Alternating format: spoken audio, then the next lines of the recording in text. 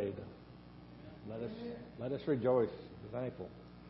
Let's also be thankful that Tim's surgery went well, and hopefully he'll be back to preach next week. That is his plan. So what's the biggest problem facing the world today? Would it be socialism, communism, sexism, racism, corrupt politicians, climate change, human trafficking, poverty, food shortages, inequality, indifference, suicide, diseases, pandemics, selfishness? I submit all those are true. They're definitely problems, or perhaps even more so would be the problem of fear. Because we will have fear of all those above, as well as many other fears. The fear of being unemployed, being rejected, not fitting in, not being in control. Fear of spiders, fear of flying, fear of the dark, fear of failure, and the list goes on. But what we really need is fear of the Lord. And that seems to be lacking. Fear will cause some people to shrink back, others to conform, fit in, and others to lash out and hide their fear in anger and aggression.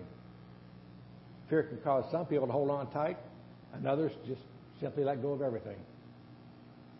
Fear can paralyze some into doing nothing, while others will charge full steam ahead.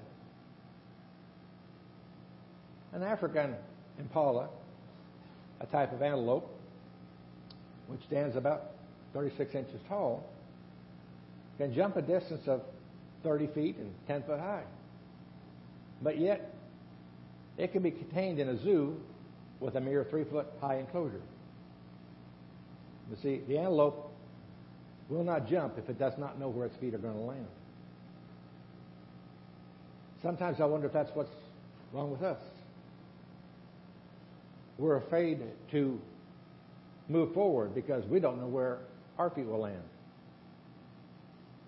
A.L. Tozier once said that the scared world needs a fearless church. The church has become complacent and timid while trying to fit in and blend with the world rather than transform it. The church needs to boldly stand up and proclaim that Jesus is the answer. The church needs to be a beacon unto a lost and broken world. We need to stand unashamedly for prayer in school and for life of the unborn. We need to proclaim the gospel of Jesus Christ. We need to believe that our Father in heaven is bigger and stronger than any threat against us. Worldly fear tends to keep us from stepping out and trusting God. It's like we're not sure God can come through with us, so we need a backup plan. You've seen the bumper sticker, God is my co-pilot. That's kind of insidious, really. I want God as the pilot. I'll be the co-pilot. I don't need him to fix what I've messed up. I need to follow his direction. So perhaps the biggest problem today is the true fear of the Lord. Not just one of reverence and awe, but for what he is and what he's capable of doing. In 1 John 4:4, the Apostle John proclaimed that he that is in you is greater than he that's in the world. Why then do we hide inside our church walls or our house instead of shining a light into the broken world? 1 John 4:18, there is no fear in love, but perfect love casts out fear, because fear has to do with punishment, and the one who made fear is not made perfect in love.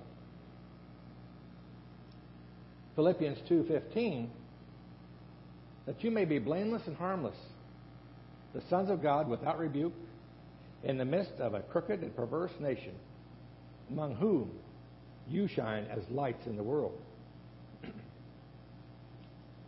2 Timothy,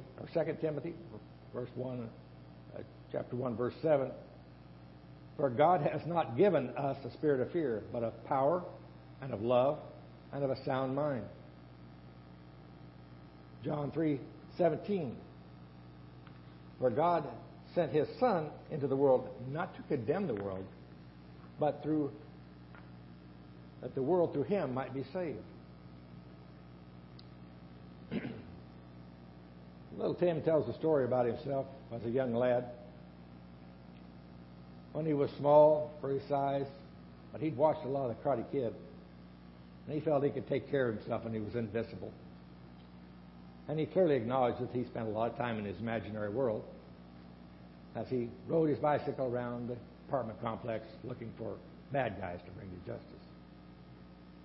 One day he found one, a boy named Zach, a little bigger, fancier bike, faster bike. But he didn't seem to like Tim.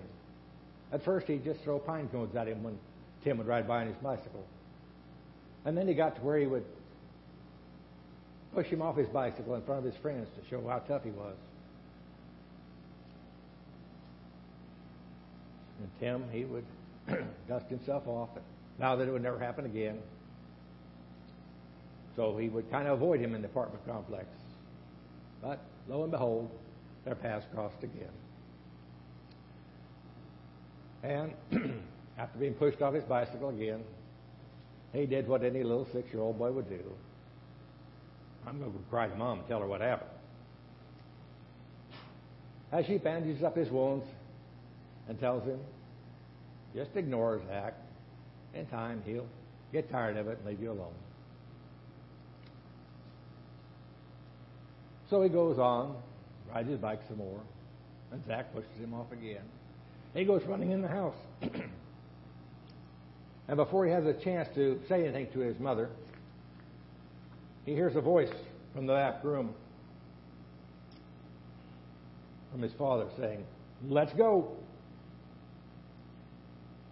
Tim's excited now.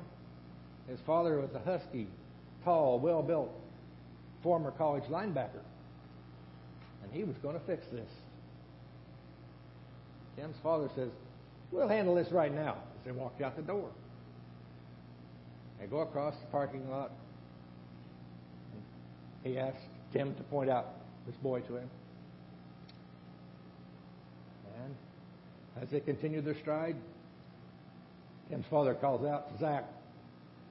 And he and his friends turned to where Tim's father was. And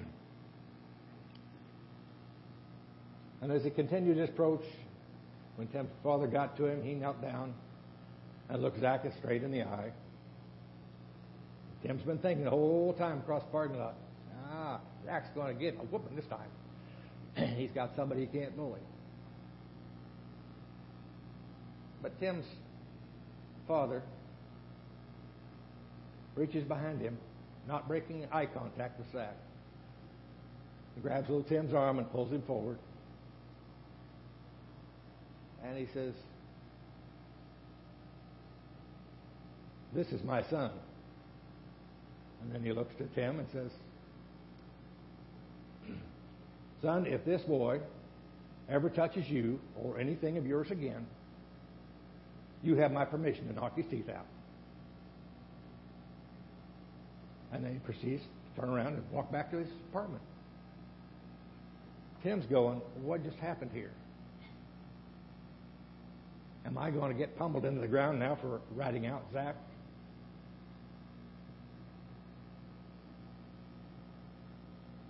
What kind of torture is in store for me now? As he turns back to Zach and his friends, they slowly turn their bicycles and drive away. And they never bother Tim again. And we as Christians need to quit paying attention to the bullies of the world. Don't listen to what they say.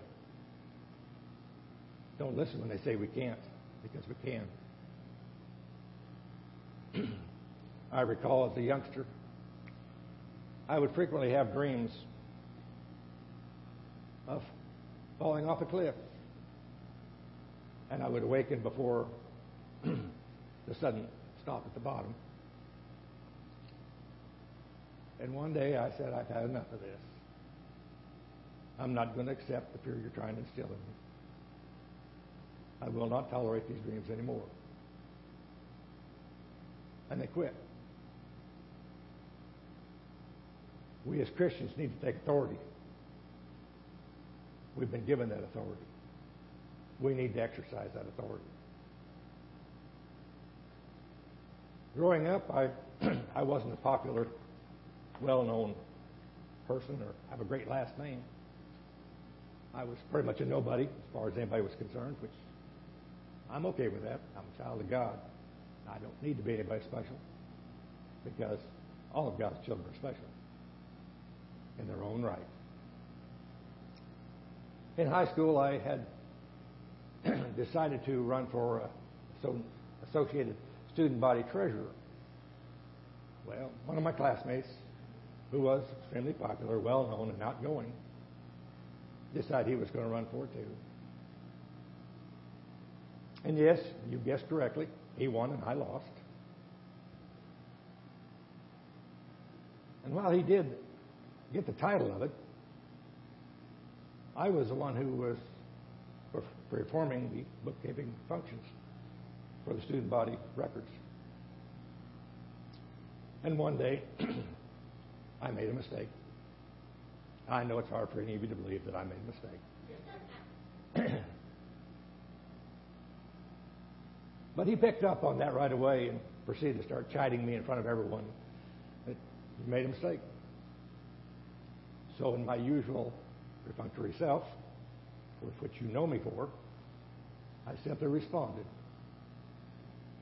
by saying only this: in order to make a mistake, you first have to do something. The room became silent. Everyone there knew the exact meaning of those words.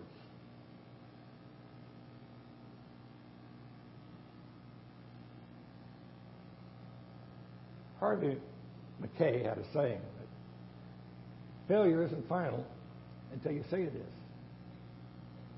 We don't have to be deemed a failure. And you can't fail unless you've at least tried. Babe Ruth once said, never let the fear of striking out keep you from playing the game. We cannot let the fear of failure or any other form of fear stop us from doing the task we've been called to do.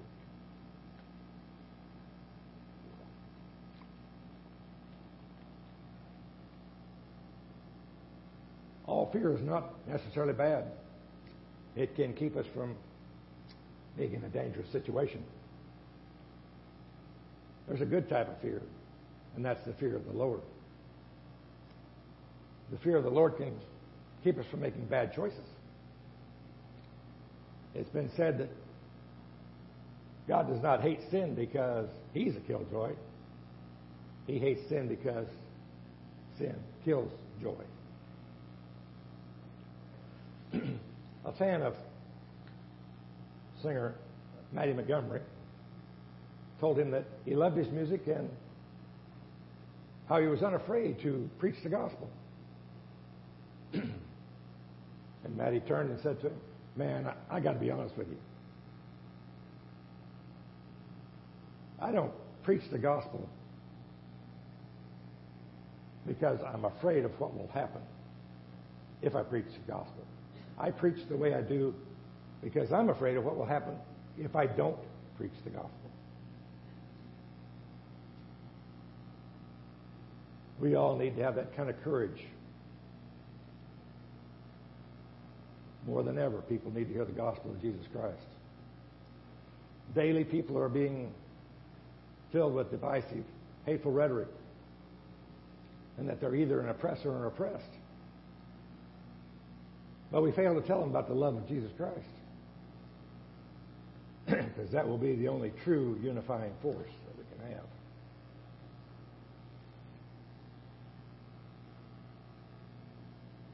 Noah had fear of the Lord. He built an ark and endured years of ridicule for doing what God told him to do.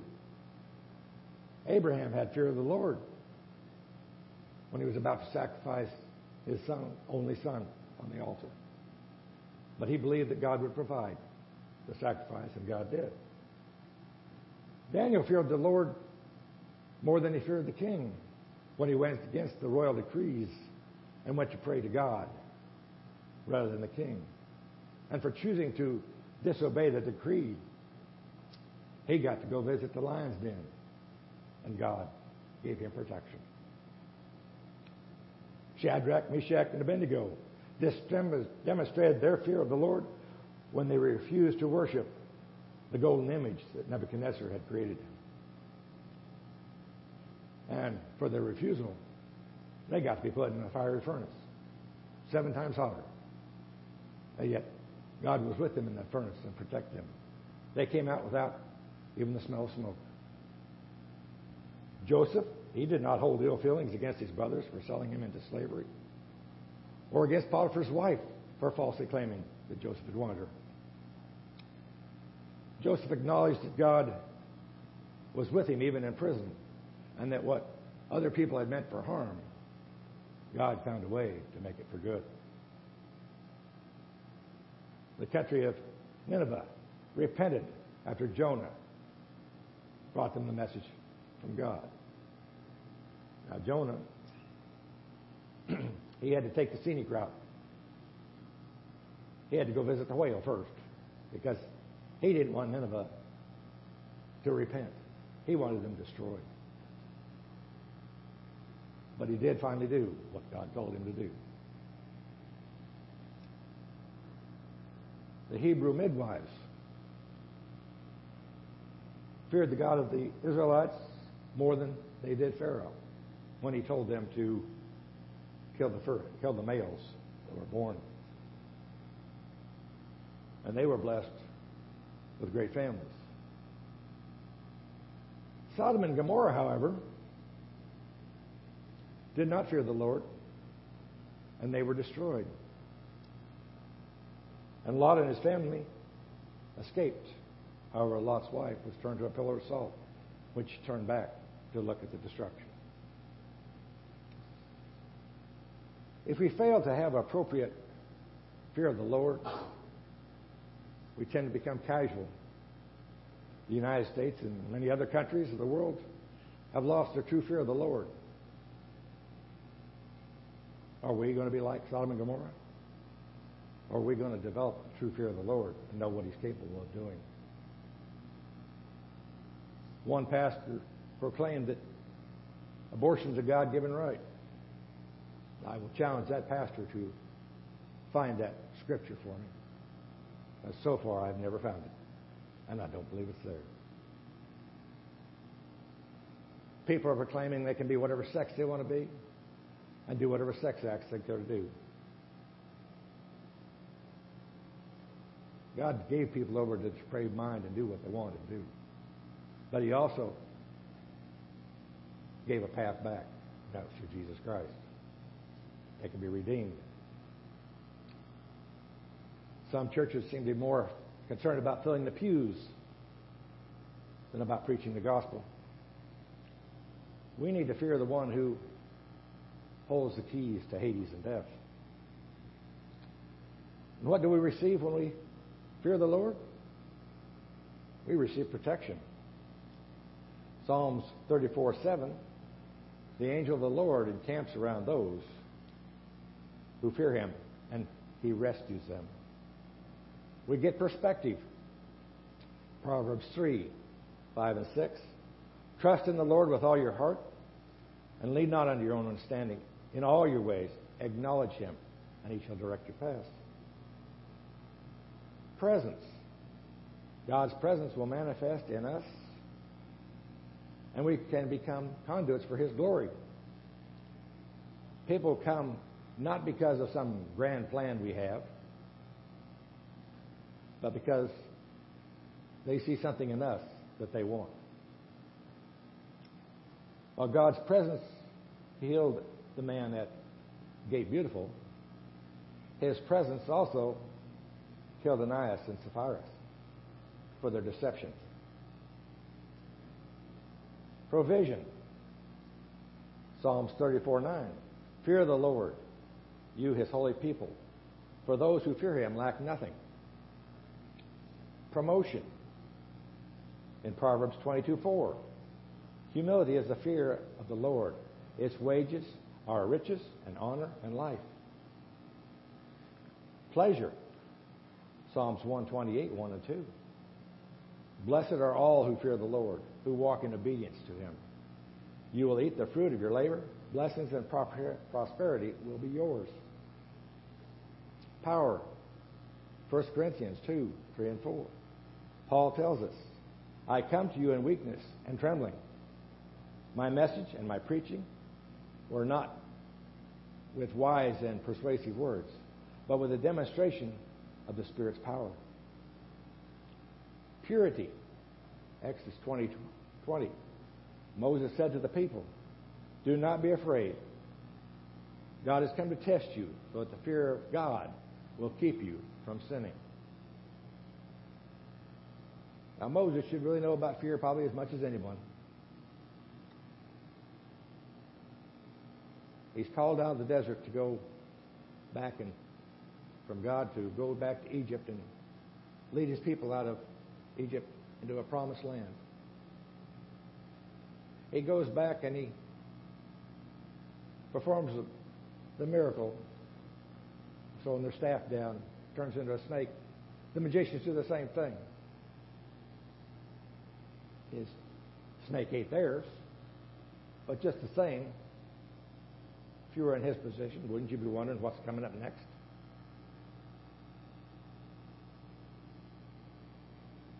And then they turned things into blood. And the magicians did the same. And Pharaoh has increased the workload on the Israelites. Now the Israelites don't like Moses either. And Pharaoh doesn't like Moses. And he's going, what am I doing here? I'm in no man's land. Yet through his fear of the Lord, he persevered. It didn't happen overnight. It wasn't 10 plagues in 10 days. They stretched out over time. So you know there was a lot of grumbling taking place. You had to hear the fear from your own people. And you had to be fearing God.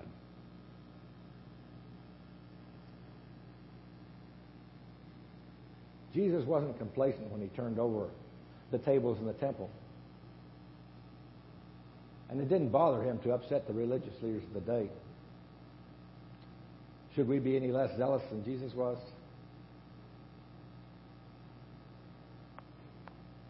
There's a song that says, it starts right here, it starts right now. If it doesn't start here, where will it start? Or will it not start at all?